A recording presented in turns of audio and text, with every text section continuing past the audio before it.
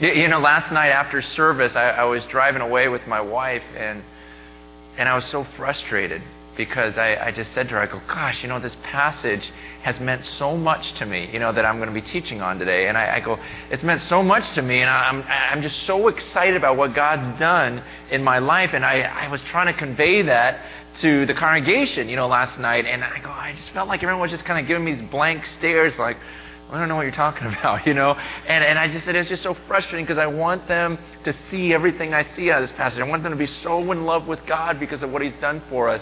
And I don't feel like I moved them to that point. And she looks at me and she says, well, it's because you can't, Francis. That's the Holy Spirit's role. And I go, oh, okay, you're so spiritual. But no, it just hit me because it was like, man, you're so right, You want everyone to get it, when you're just so excited, and part of it's just my communication. You can't get it across what's in your heart sometimes. So, knowing that she's just totally right. It's like no one can communicate God's love to you except for the Holy Spirit. And so I'm just going to ask you to just take 30 seconds right now, and would you just pray to God on your own and say, God, would you just open my eyes so I just totally get what this passage is about today? Would you just pray for yourself right now?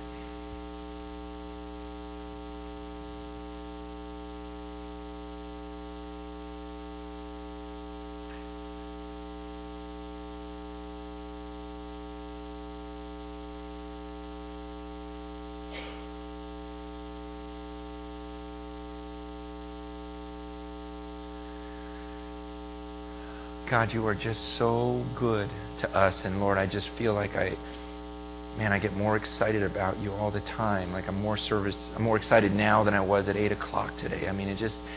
Your love is amazing, God, and I just want us all to get it and just be blown away by you. And really, when we say those words about what a beautiful one you are, God, that nothing on earth compares to you, I pray they're not just empty words, but that we really mean it.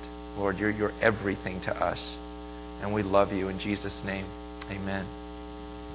Well, when you walked in today, you probably saw the lobby was pretty busy, pretty crazy with a bunch of booths and different ministries. And it's because this is the weekend where we're talking about service, talking about serving God. And I know what usually happens on these weekends. Usually you come and you go, oh, they want me to serve.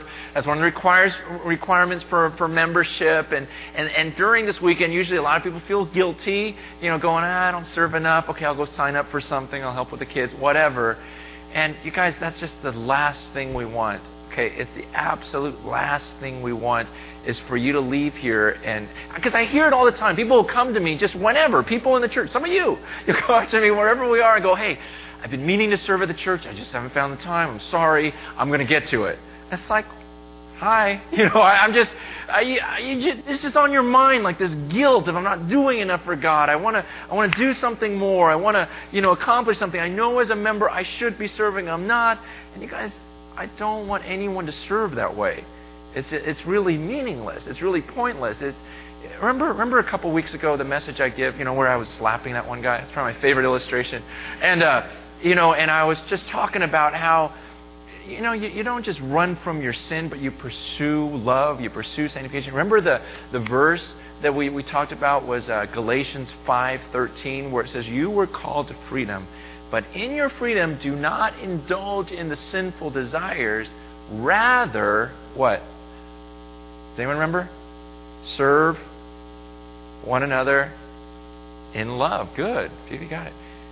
Serve one another in love. It doesn't just say, just serve one another, or just serve, just do something. No, it says serve one another in love. And the conjunction, or the preposition, whatever it is, it's supposed to be not just in, but through love. The whole idea, what is that? Is that a preposition? Through? Yeah. It's actually through, and the word literally means through the channel of. Okay, so serve through the channel of love. In other words, because you so love someone, then you serve. You know how when you're just totally in love with someone, you don't mind serving them? It's not like a chore. It's like something you want to do. And that's what that verse is saying. It says to serve one another through this channel of love, or because you are so in love with them. See, that's why I don't want you to walk out of here and go, okay, I'll go help take care of the kids. We don't want you to go take care of the kids. I don't want you watching my kids if you're just going to go take care of them. The whole idea is is that you would actually love the kids and say, you know what? I see like hundreds of children over there every week in a classroom, and I actually have a burden for them. I actually care about them. I'm concerned about their future. I'm concerned about all these, different messages they get at school from their different friends. And maybe I could be of some help if I prayed for them during the week. And maybe if I came with a lesson and just kind of taught them, some positive teachings and some things that God wants of them. And I care about their future, so I want to serve them. That's what we're looking for. For you to look at the 5th and 6th graders or the junior high students and go, that was such a weird time in my life and such a transitional period. And man, I see those kids and I just wonder what's going on in their minds. And I'm wondering if I could help somehow. And I'd love to just care for them and pray for them and maybe be an example, a big brother, a big sister, but to actually love and go, so can I help? That's what we're looking for. For you to go, those high school students. High school was such a transitional year in my life. That's when I kind of shaped what I was going to become. And so maybe I can guide someone through that. See, it's about actually loving and caring for these individuals and saying, I actually care about those kids. I actually care about those teens. This week we're starting a bunch of sermon-based small groups where those a lot of us in this room, we're getting together in these little small groups midweek, just at someone's house, with 10, 15 other people, and we just discuss what was talked about on Sunday morning and how we're going to apply it to our lives, and to pray for each other and just find out what's going on in each other's lives, serve each other. And if you're leading one of those groups, I hope you're not doing it just because I need to serve somewhere, so I'll take a small group. But that you actually care and love the people in your group. And you're actually going to live life with them and say, I just want to be there if they need someone. I want to help teach them somehow, lead them, serve them in love. Okay? So please, if you leave here feeling guilty like you should serve, don't do it. Okay? This is just out of love. Otherwise, there's no reward for it. Obligation. Monday was Valentine's Day. Okay? And Sunday night, we're at dinner, me and my wife and a few other couples. We're at dinner at this couple's house, Gene and Sandra. And as we were off in one of the rooms, a few of us were talking, and Sandra made a comment about, Valentine's Day. And I went, Valentine's Day. And she goes, you forgot? I go, I didn't forget. I haven't, planned anything for tomorrow morning, And she goes, well, I've got extra cards. And I was like, can you get me one? And so she goes back to the room and gets the card, sneaks it out to me. I stick it in my shirt, tuck it, and I go, come on, honey, let's go. And Lisa knew nothing about it. I was so excited. I was like, oh, good, she saved me. And so I get home, and Lisa was off, doing something. And so I hurry up and wrote this note. And then I woke up early in the morning, because I had to leave. And like 6 a.m. I put it on the kitchen table and thought, it looks so boring. And I didn't get any flowers, so I run out in the garden, cut a rose, shake all the bugs off, spray it down, and put it, lay it there on the kitchen table. And I thought, wow, look at that. That looks really good. It looks like I care. And I put like a card and a flower, and I just left there that morning thinking, man, that was so easy. I totally took care of Valentine's Day. I even came to work and I was bragging about it, like it didn't even cost me anything. I was so fired up. And I did think about, maybe that night we'll go out to dinner or something like that, and we had talked about it. But it was one of those days where like 6 a.m. to 6 p.m., it was just nonstop. It was just, boom, boom, boom, boom. So I didn't have time to get a sitter or whatever. And I get home, and, I see my wife. I go, hey, happy Valentine's Day. And we're going to sit around. She goes, so what are we doing? I was like, well, I didn't have time to get a sitter, Maybe you could call someone. Or, it's just a dumb statement. Anyways, she goes, well, it's kind of late now. It's like 6:30. Who's going to want to come over? She goes, I'll just make a sandwich. And so she makes herself a sandwich, and we're sitting on the couch. And then she looks at me. She goes, that card you got me, that's from Costco. And it comes in those packets. And I saw one of those boxes at Sandra's house. She goes, did you get that from Sandra? I'm like, think of all the money I saved. And so we're sitting on the couch. She's eating the sandwich she made for herself, talking about the card that I got for free from a friend. And that's obligation. That's just like, okay, I took care of it. I got, it was meaningless to her. It was pointless. I was just trying to get something done because I knew I was supposed to. You guys are looking at me like a total loser, okay? And I was. Okay, but lest, I know, okay.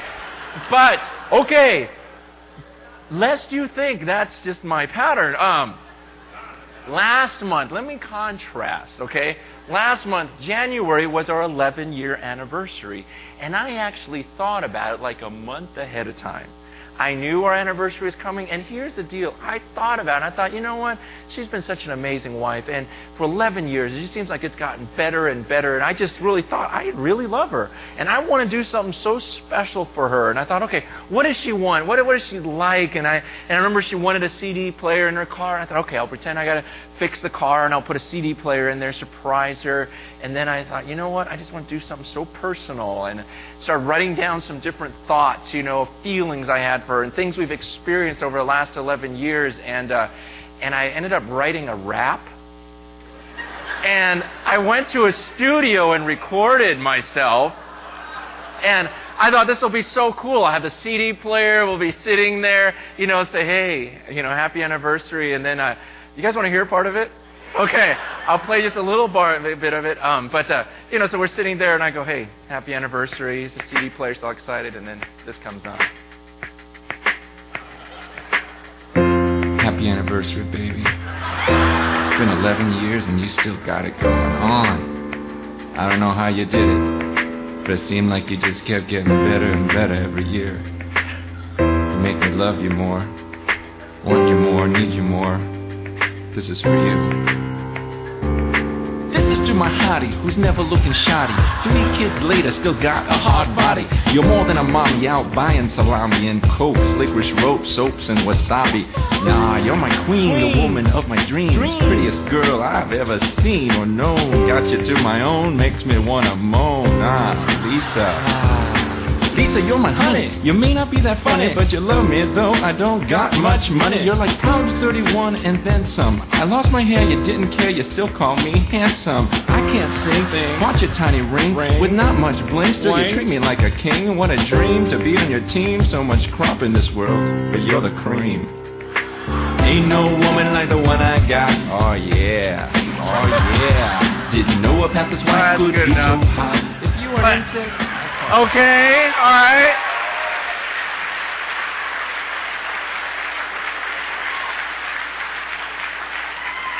So I'm not a total loser husband, okay?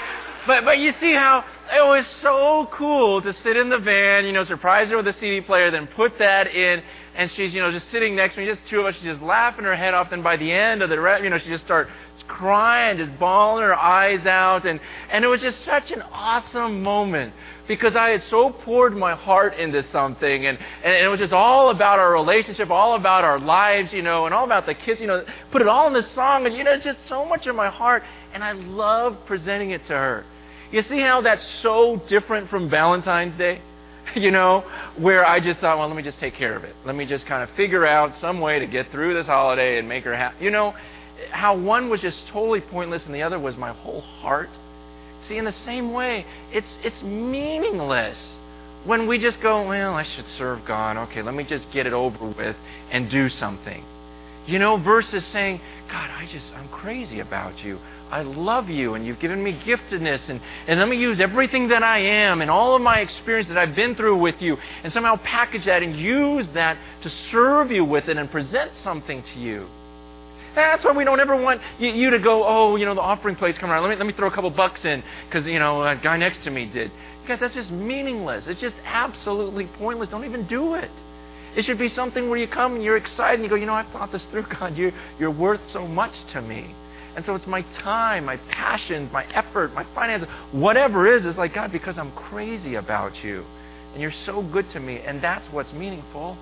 So when we serve one another in love, when we serve God out of love, there's this passage in Ephesians 2 I want us to look at because, it's just got me so fired up again about serving God and about what this is all about. Because, to be honest with you, I don't think a month goes by where I don't think about quitting.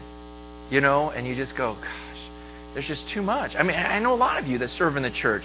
There's just times when you're just like, there's enough things in my life. Let me just, stop. And then every once in a while, God will take you somewhere and remind you about what a joy it is to serve. Then you realize, what else am I going to do with my life? You know what? Am I going to just waste my life just doing other things? I'm here to serve God.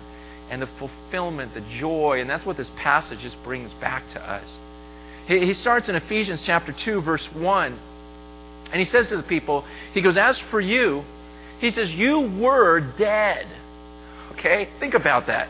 You were dead. You were dead in your transgressions and sins in which you used to live when you followed the ways of this world and of the ruler of the kingdom of the air, the spirit who is now at work in those who are disobedient. All of us also lived among them at one time, gratifying the cravings of our sinful nature and following its desires and thoughts. Like the rest, we were by nature objects of wrath. Let's just stop there. I mean, it's kind of a downer at first, where he's reminding us. He goes, do you guys remember where you were? He goes, remember that time when you were just dead? You were just dead in your sins. Like you were like the zombie. He says you just follow the pattern of the world. You follow the ways of the world. You just kind of go, okay, that's what everyone's doing. Let me just walk in this direction. Everyone's living this way. Everyone's doing this. And he says you were dead. You were just heading in that way. And he says you were just gratifying your sinful nature. Whatever felt good at the moment, like, well, this seems like it'd be a fun thing to do. Let me do that. And you just kind of lived life that way. He says not only did you follow the ways of the world, but that's what right afterwards, what's intense. He says you follow the ways of the world and of the ruler of the kingdom of the air. He says you weren't just following the world when you did that. You were following another ruler. You were following Satan. That's a pretty intense thought. I mean, because no one wants to think that way. We go, well, I wasn't following Satan. I didn't think, hey, I want to follow Satan. No, you just thought, well, I was just kind of cruising through life. I was just living life. But the truth is how many kingdoms are there in the world? There's God's kingdom. There's Satan's kingdom. You think of any others? That's pretty much it. I mean, what is there? You're either following God or you're following Satan. And he's explaining that passage that if you just follow the flow of the world, who do you think leads them that way? To go indulge in your sinful desires. Who do you think is leading that kingdom? It's not God. It's one or the other. And he says, and that's where you were. You were just like this dead person, just kind of, in this trance, heading down in this direction, just following whatever felt fun, whatever your sinful desires wanted. You just thought, oh, I crave that, so let me do that. That looks enticing, let me pursue that. He says, like the rest, at the end of verse 3, that's where it's intense. He's like the rest, we were by nature objects of wrath. Because do you remember that? That there was a time when you were an object of wrath. He says, you take this to the end. Here you are, just following the world, doing whatever seems fun, and you're following Satan. He goes, guess what's going to happen at the end? At the end, you would have faced God, and God would have looked at your life and said, look, you broke this command, this command, this command, this. You've done all these things that are offensive to me. I have to punish you. And we would have been punished by God. An object of punishment or an object of wrath. That's what we're headed toward. That's pretty miserable. He says, do you remember that?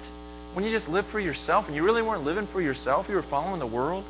And you weren't just following the world, basically you were following Satan. At the end of your life, he was going to just say, okay, have you obeyed my commands? And you'd go one right down the line. And you just thought, man, I've broken that. I deserve punishment. That was your life.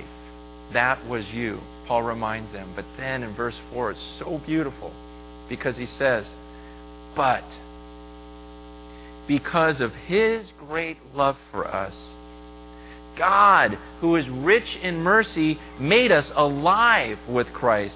Even when we were dead in our transgressions, it's by grace you've been saved. And God raised us up with Christ and seated us with Him in the heavenly realms in Christ Jesus, in order that in the coming ages He might show the incomparable riches of His grace, expressed in His kindness to us in Christ Jesus.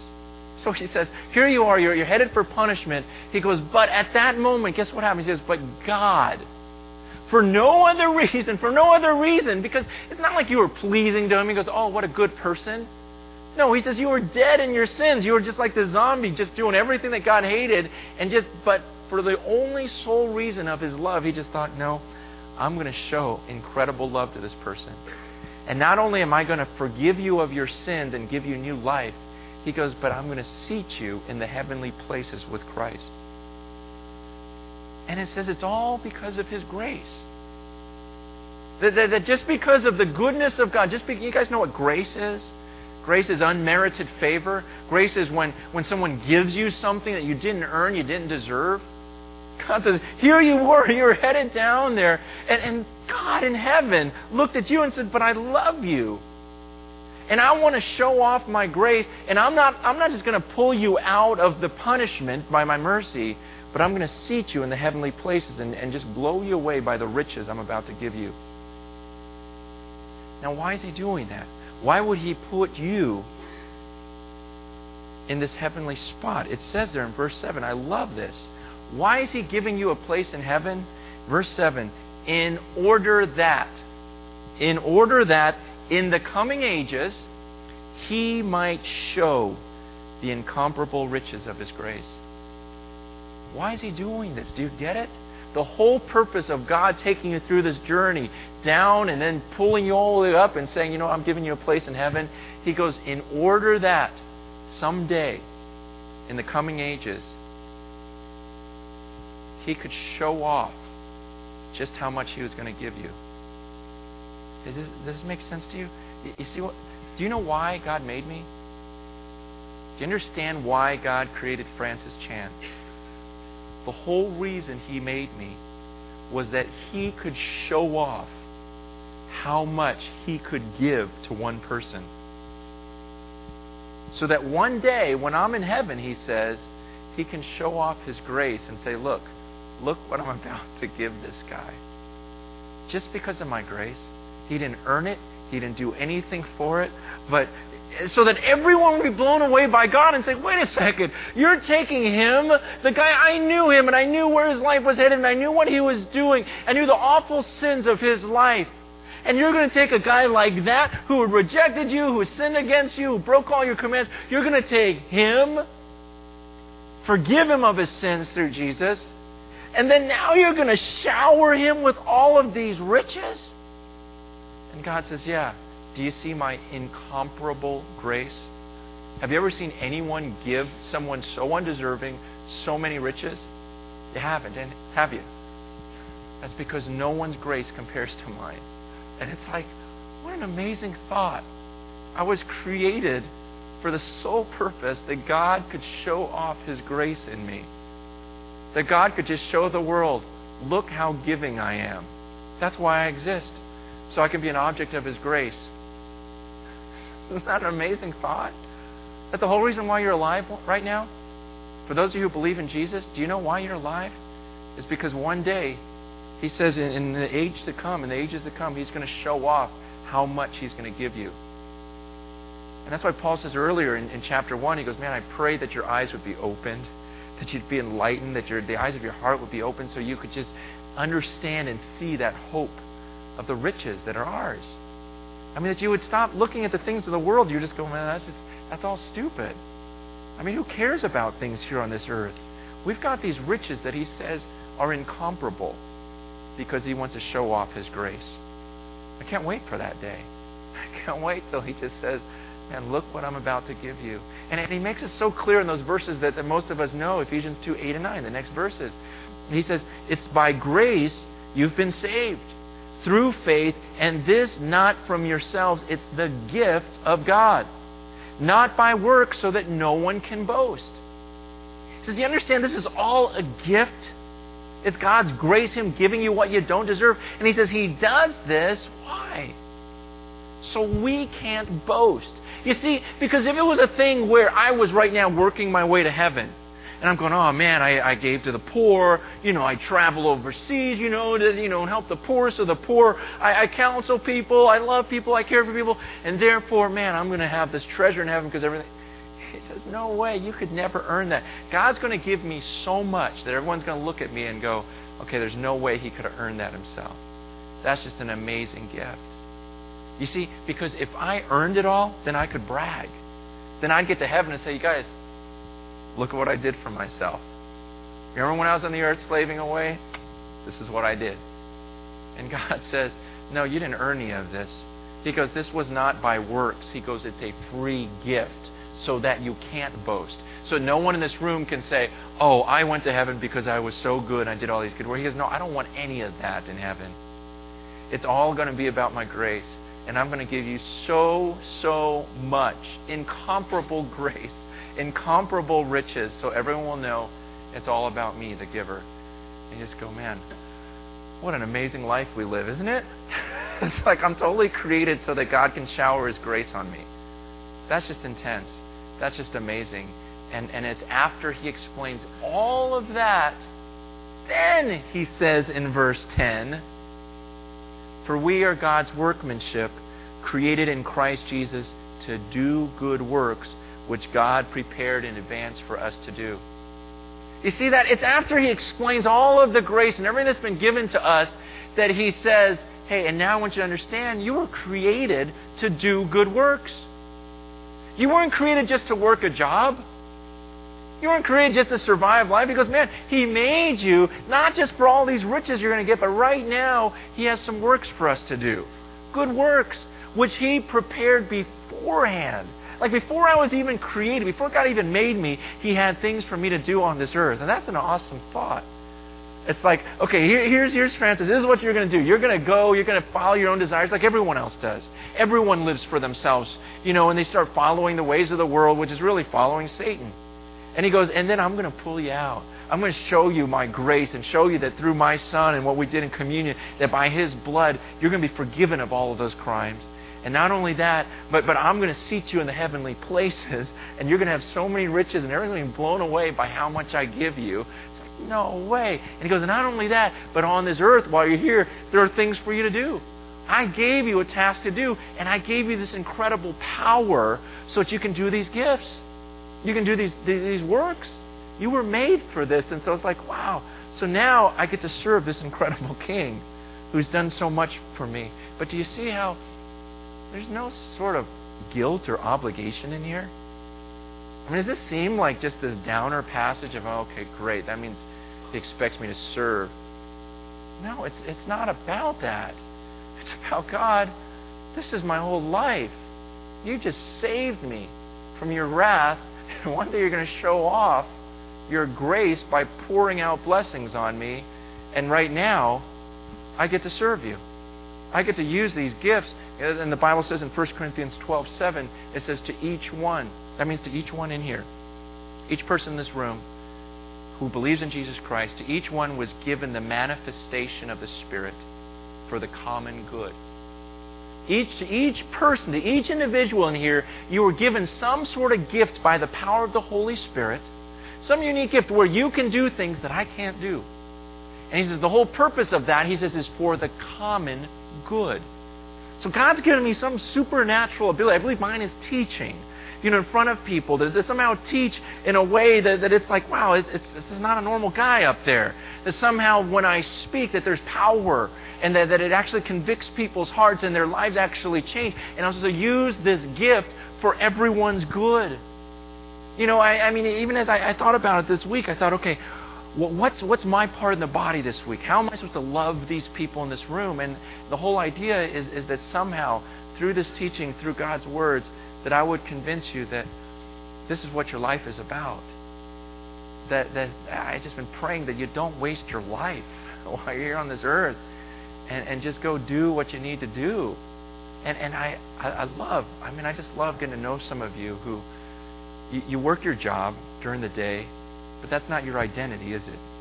You just kind of do it. It's just what you got to do to get by. But you exist to serve God.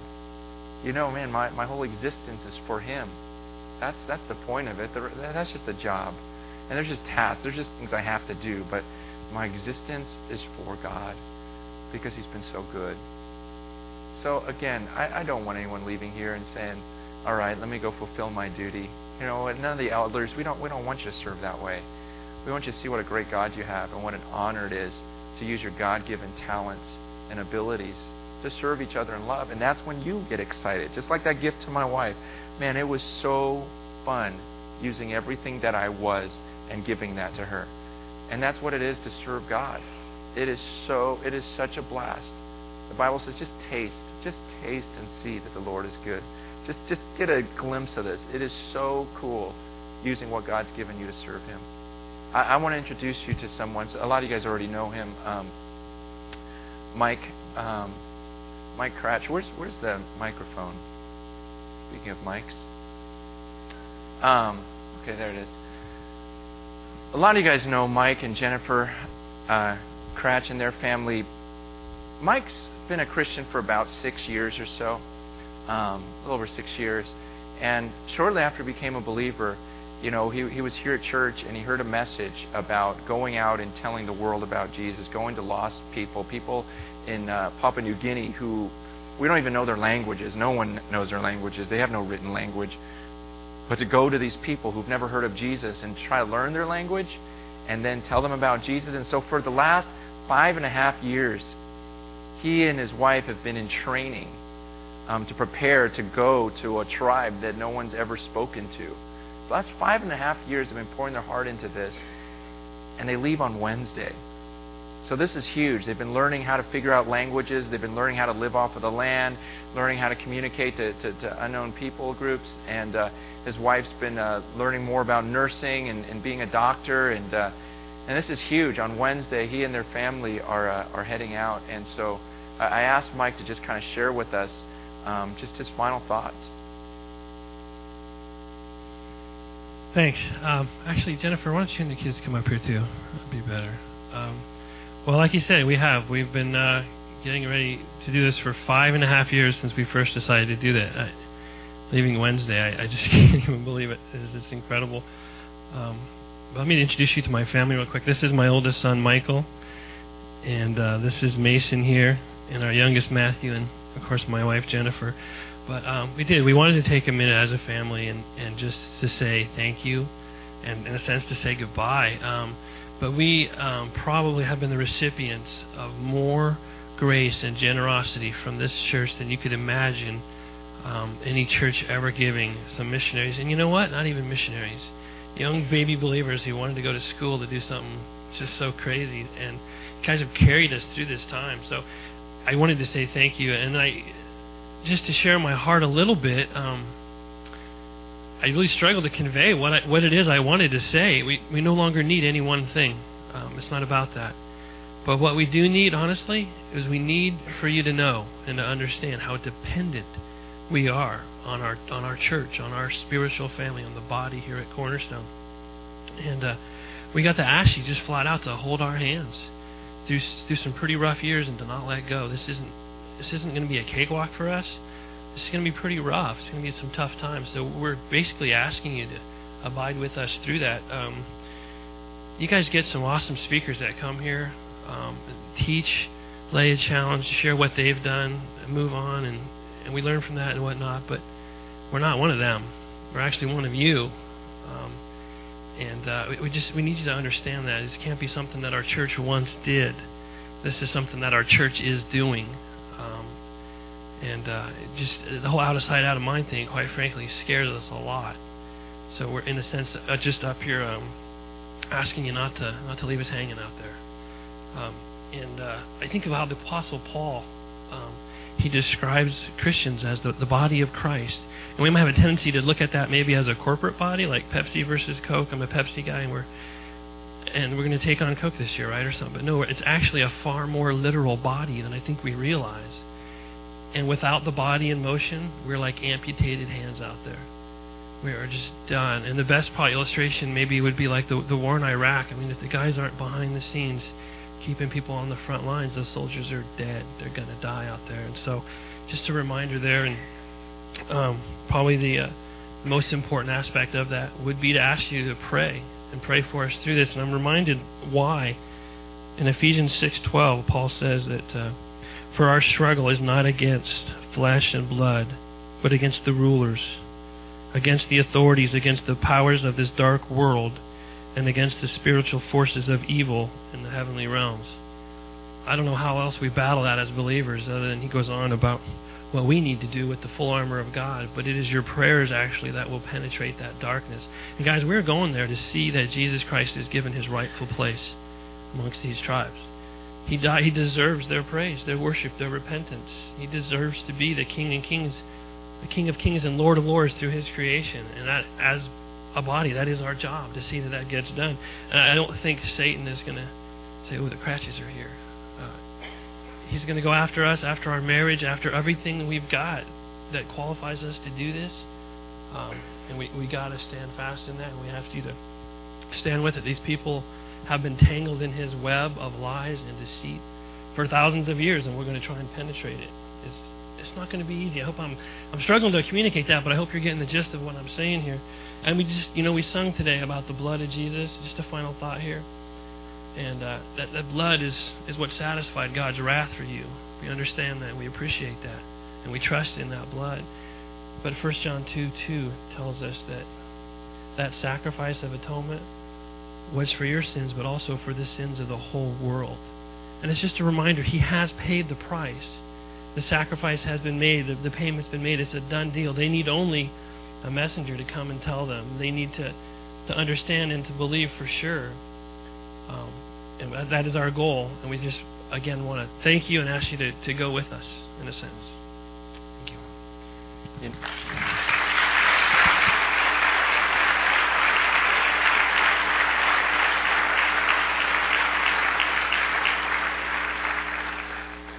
I didn't want to make this just like a quick announcement at the end of a service, because we're talking about the life of, this is a big part of our body.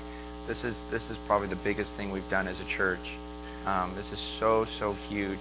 I mean, this isn't like they're going to go over, learn the language in 2 weeks and share the gospel, come back in a few months and say, hey, we want to tribe to the Lord. I mean, it's probably going to take about 15 years. I mean, do you know how, it's just so crazy to go into a tribe that you can't even say hi to them. Just to find out word for word, figuring this all out, and to love them and train them and disciple them, tell them about the Word of God, and then train up leaders so that they can carry on the church and possibly even translate the New Testament into their language. I mean, it's, Mike was saying at the first service, it's probably going to be like a 15-year process. And they probably won't be back on furlough for another 4 years, just to tell us how things are going and give us a report. And, imagine if you were going. Okay, how would you want the people to pray for you? You don't just close your eyes and survive a prayer. Like he says, it's like that illustration. If it's like he's like one of our hands out in this place, and if we just cut ourselves off from him, they're like amputated hands and feet out there. It's just pointless. It's the time where in the Bible it talks about when a body of Christ, a church, would send people off to do something. You see in the book of Acts, they would come and lay their hands on them, and it was like this church as a body together would come before God and saying, gosh, we're all in unity, asking your blessing upon their lives.